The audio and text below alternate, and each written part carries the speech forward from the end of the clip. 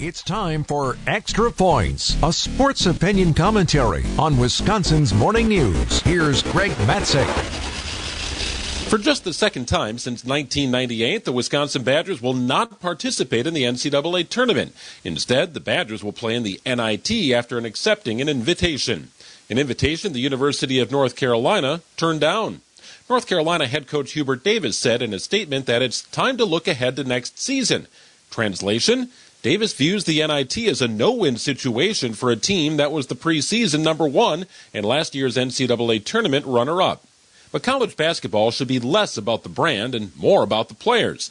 North Carolina would rather stay out of the NIT spotlight and hide from being the first team to miss the tournament after being a preseason number one in the AP Top 25.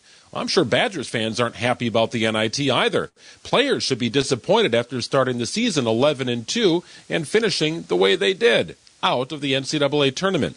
But don't tell me Tyler Wall, the only senior on the Badgers roster, isn't eager for at least one more chance to put on the Badgers uniform.